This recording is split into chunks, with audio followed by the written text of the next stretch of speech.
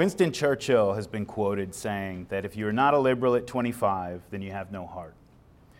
But if you're not a conservative by 35, then you have no brain. It turns out, unfortunately, that Churchill never said that.